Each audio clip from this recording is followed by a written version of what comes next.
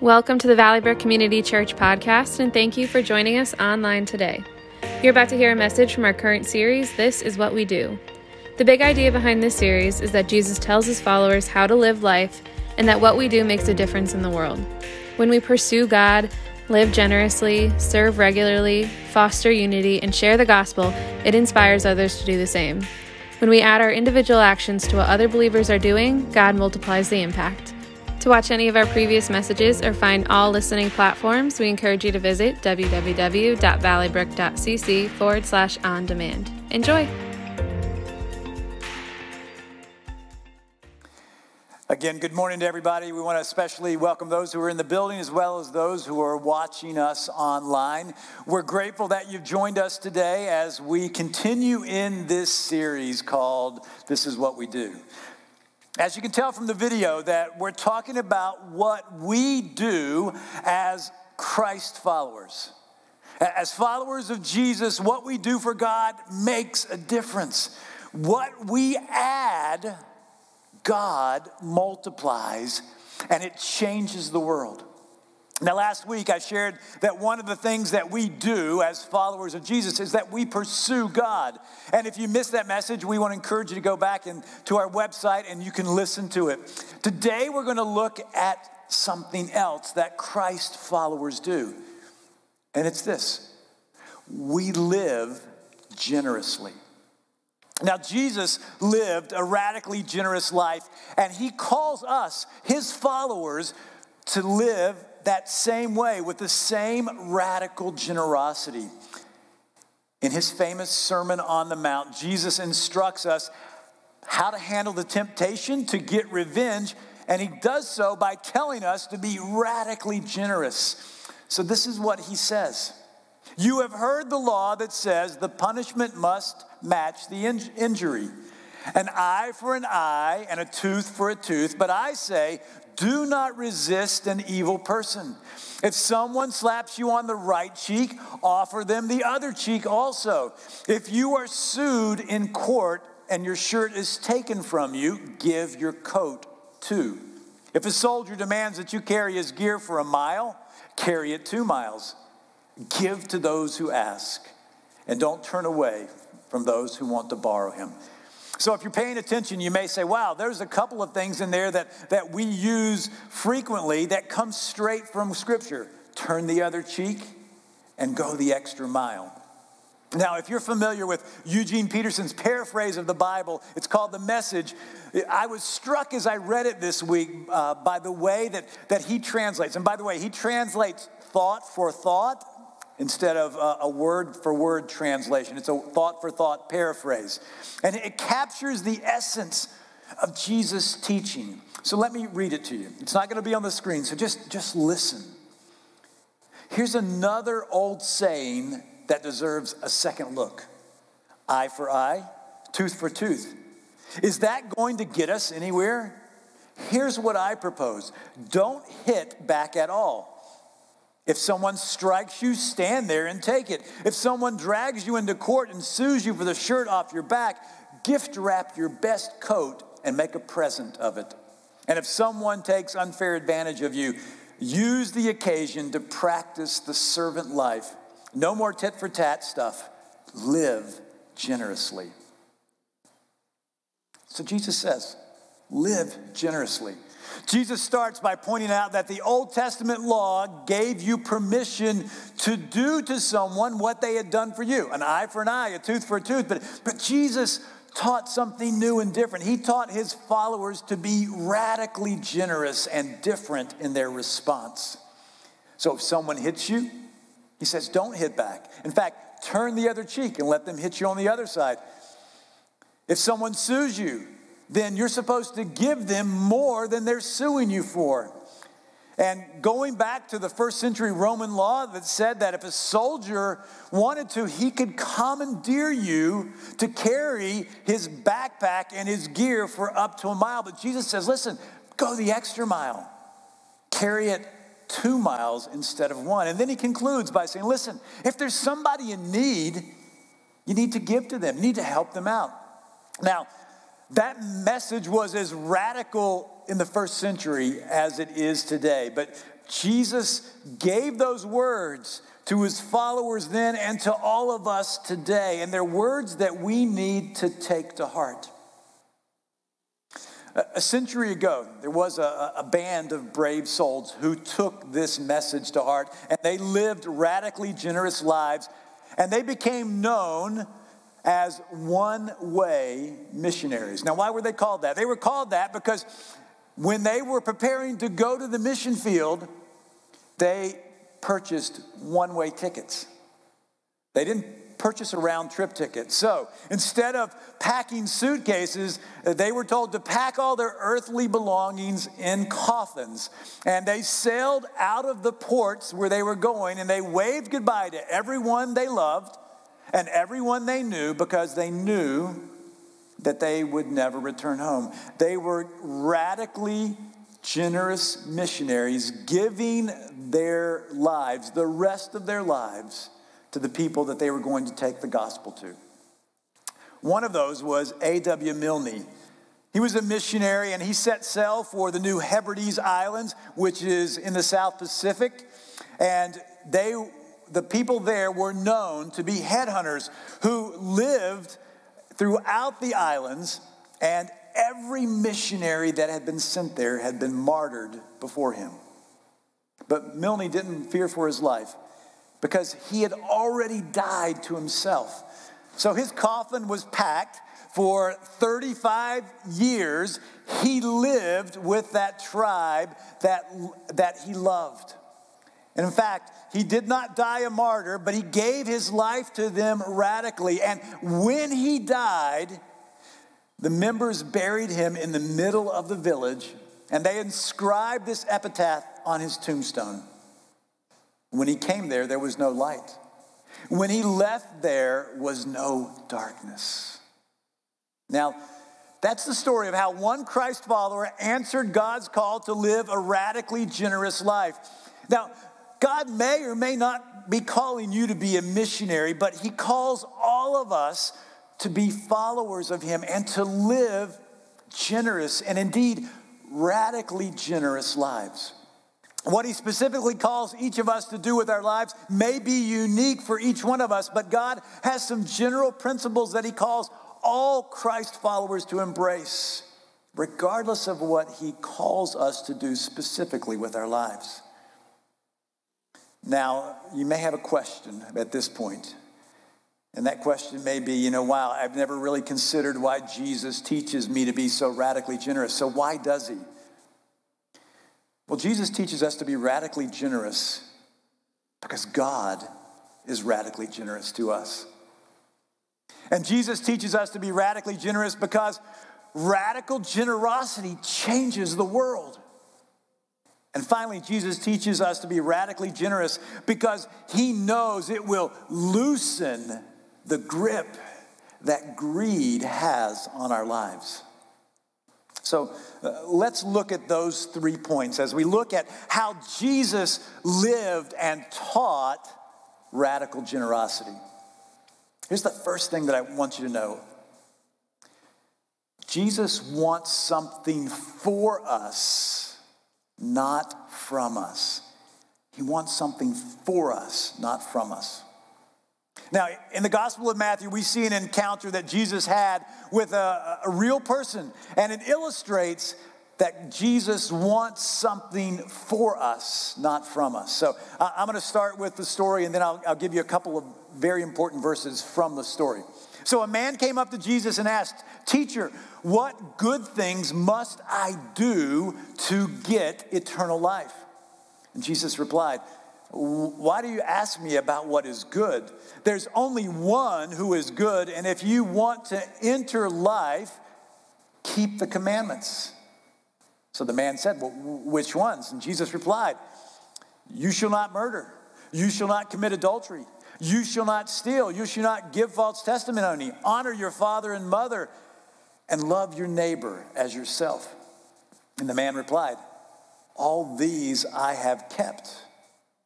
What do I still lack?"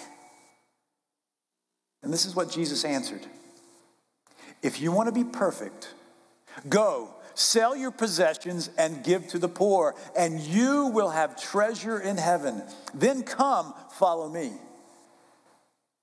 When the young man heard this, he went away sad because he had great wealth.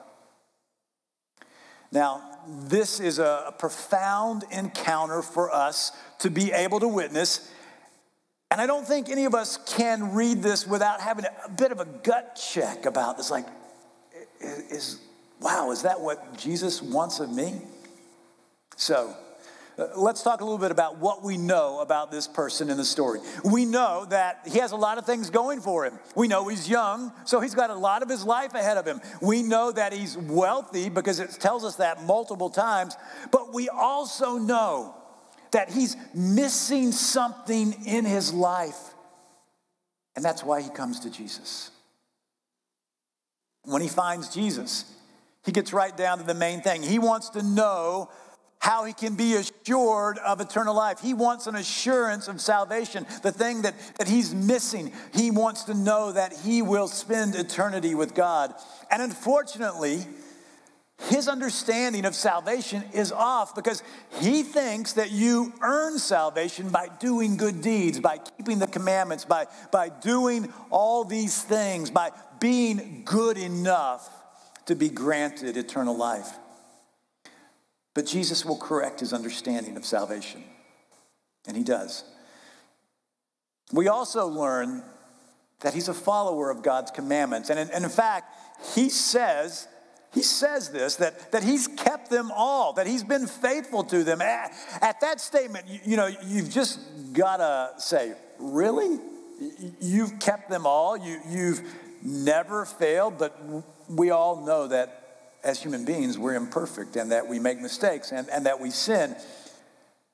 But Jesus lets that statement slide. Now, we have to understand, Jesus is omniscient. That means he knows everything. So he knows that this man probably hasn't kept all of those commandments because he knows all things. He also knows that this person is very wealthy. And since this man was obedient to keeping the commands of his faith, I think one of the things that we can assume out of this is that this man was faithful to following the Jewish law about generosity. And we can assume that he gave the 10% tithe, that he gave 10% of his income to God. Now, some would say giving 10% of our income is radically generous, but it's interesting. When you study this practice, and it's called tithing, God teaches his followers to tithe. And for many of us, we look at that the 10% of giving as the goal to be achieved. But when you study it in the Bible, you realize it's not the goal. It's the first step of generosity. It's the baby step of generosity. It wasn't radical. It was normal. Now, back to the rich man. He knew he was keeping the commandments, including tithing, but in his mind, he thought that God must want more from him if he was going to get into heaven. And that's why he comes to Jesus, to get that assurance. But here's the deal. Neither Jesus nor God want anything from this man. They want something for him. Jesus wants this man to have eternal life. That's why he says, "Come follow me." A Christ follower is someone who believes in Jesus, and Christ followers receive eternal life not by what they do, but by believing that Jesus is the Messiah who lived and died to pay for their sins and was raised back to life.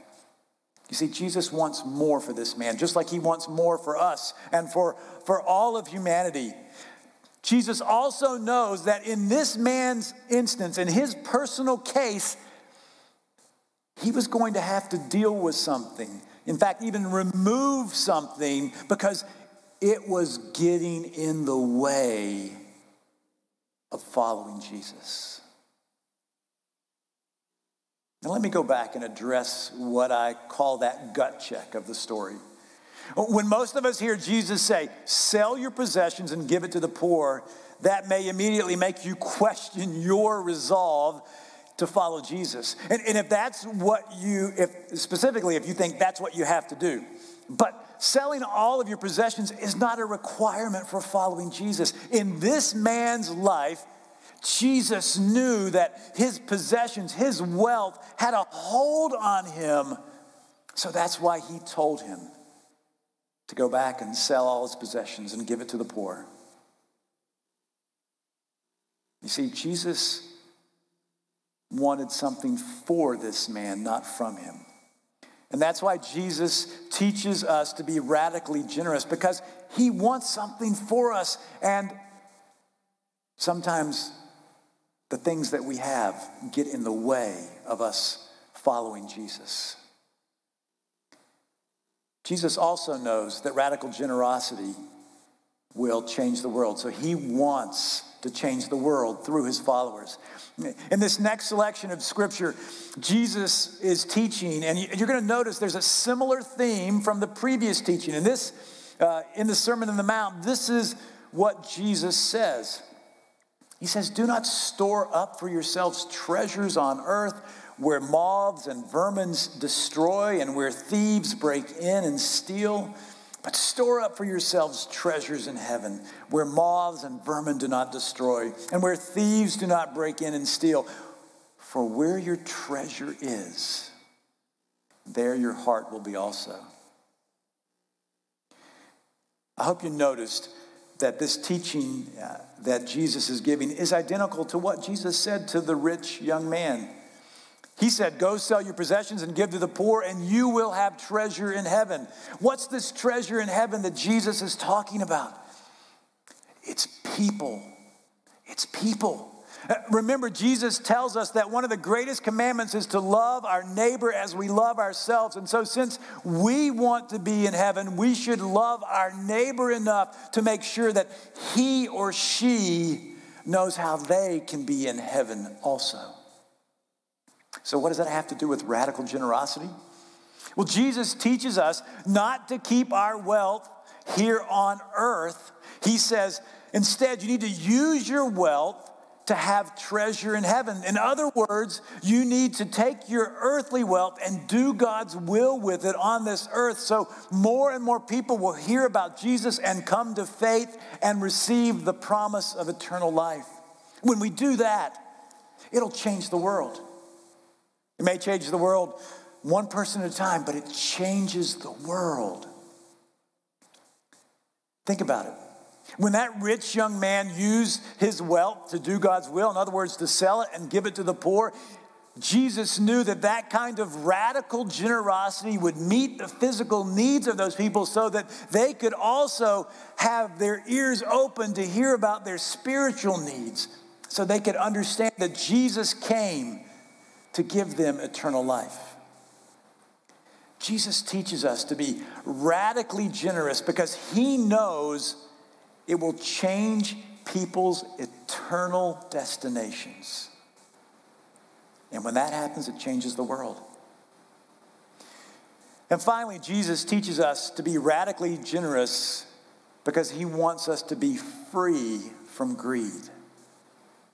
Now, Jesus takes the issue of greed head on when he tells us what his concern is.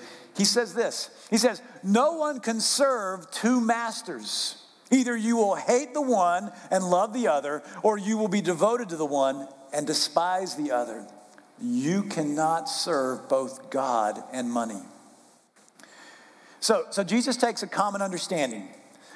The understanding is that we can't serve two masters. We can't serve two bosses because that will put us in conflict with one or the other, because the demands of one will be in conflict with the demands of the others. And we won't have the ability to fulfill both of those demands. And Jesus knows it's human nature to want to serve one over the other. But when he names the two masters, we really see what he's driving at, because he says you can't serve God and money. Jesus wants us to know that wealth cannot be our God. And this man that Jesus had talked to earlier, this rich young man, wealth had become his God, and he walked away from Jesus when Jesus told him that he had to deal with that. When we follow God, who was so radically generous that he gave his only son to save the world, we'll understand what radical generosity does. To be freed from greed is to give up what we can't keep in order to gain what we can't earn. Now, I want to close with some practical teaching from the Bible about how we're supposed to deal with worldly wealth. And here's the first principle. It's one word. It's give. We honor God when we give. Giving to God through the church is an act of worship, and it's something that Christians have been called to do from the very beginning of the church. In fact, Jesus said these words. He said, "It's more blessed to give than to receive." Now, when I teach on finances, I always tell people that they should give to God first when they get paid. Why? Because it's a way that we demonstrate to God that He is the number one priority in our lives. We're giving Him the first fruits instead of the leftovers. It's a powerful way also to demonstrate to God that we trust in Him rather than trusting in money. You know, in ancient Israel, when you read through the Old Testament, you see the establish of giving God the tithe. And we teach tithing here at Valley Brook, and we encourage people to work toward that tithe if they can't start there. But again, the tithe was not the goal. It was the first step in being generous to God. And we see, obviously, in the New Testament, because that's what we've been looking at, those scriptures, it teaches a radical generosity of giving to God. So honor God by giving to Him first. So that's the first thing. After we give, then we should save.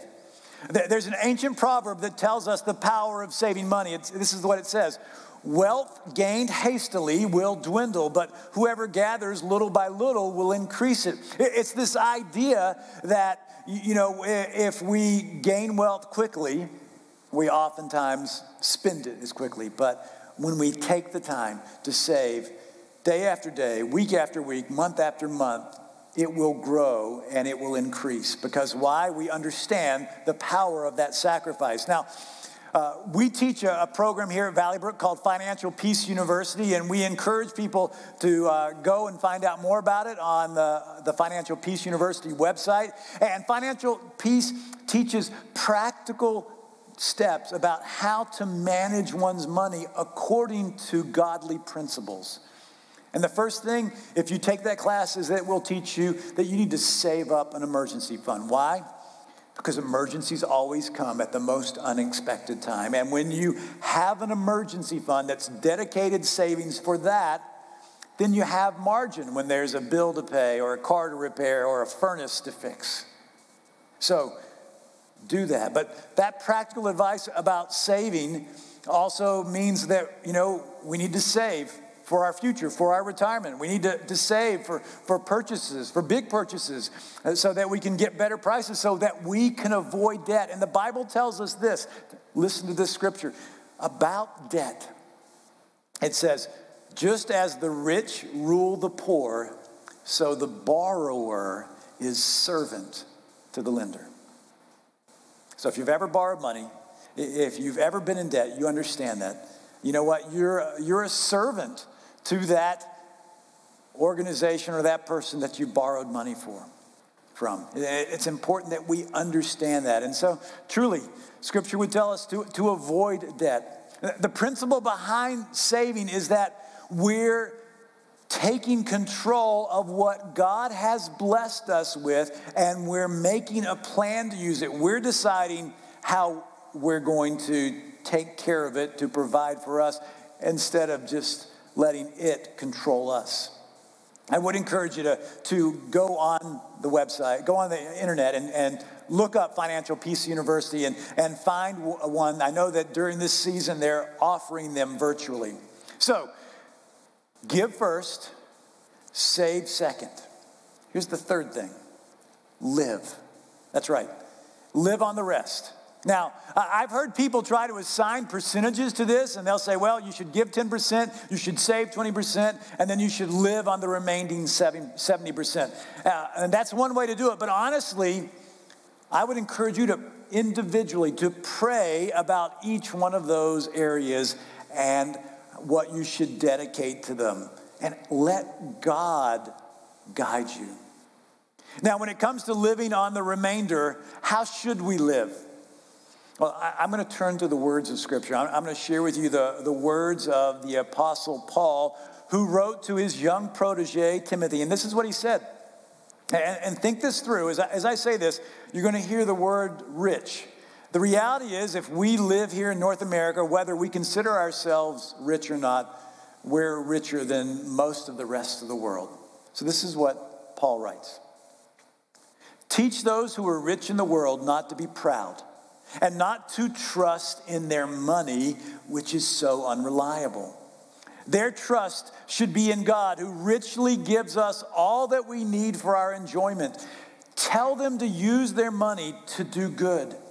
They should be rich in good works and generous to those in need, always being ready to share with others.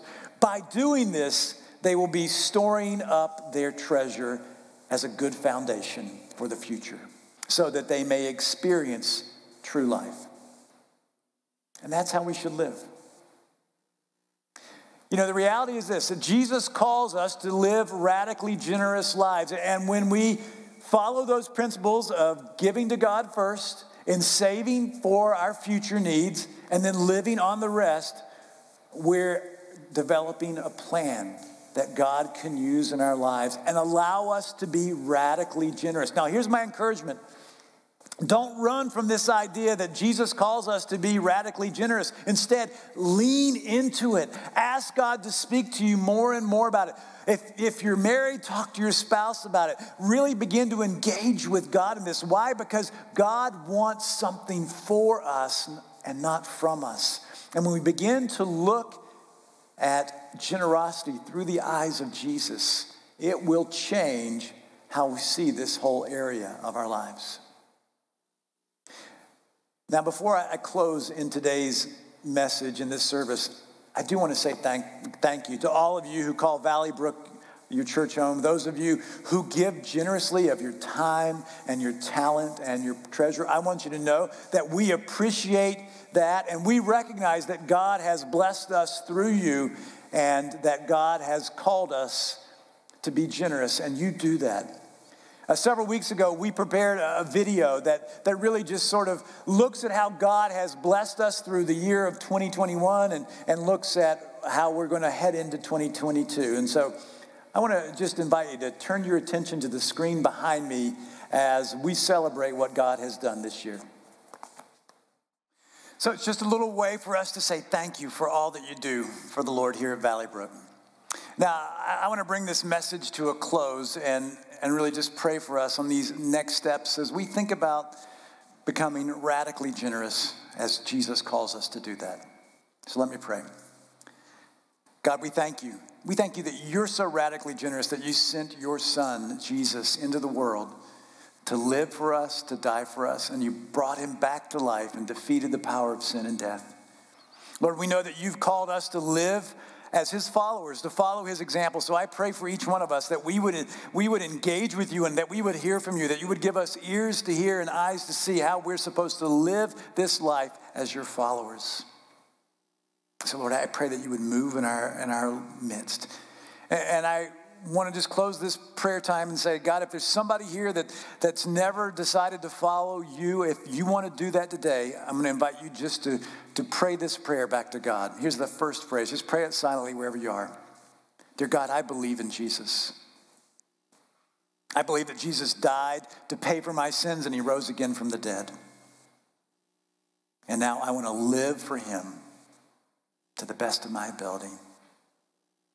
And so, Lord, we give you thanks and praise, and we say amen to all of these prayers. In Jesus' name, amen.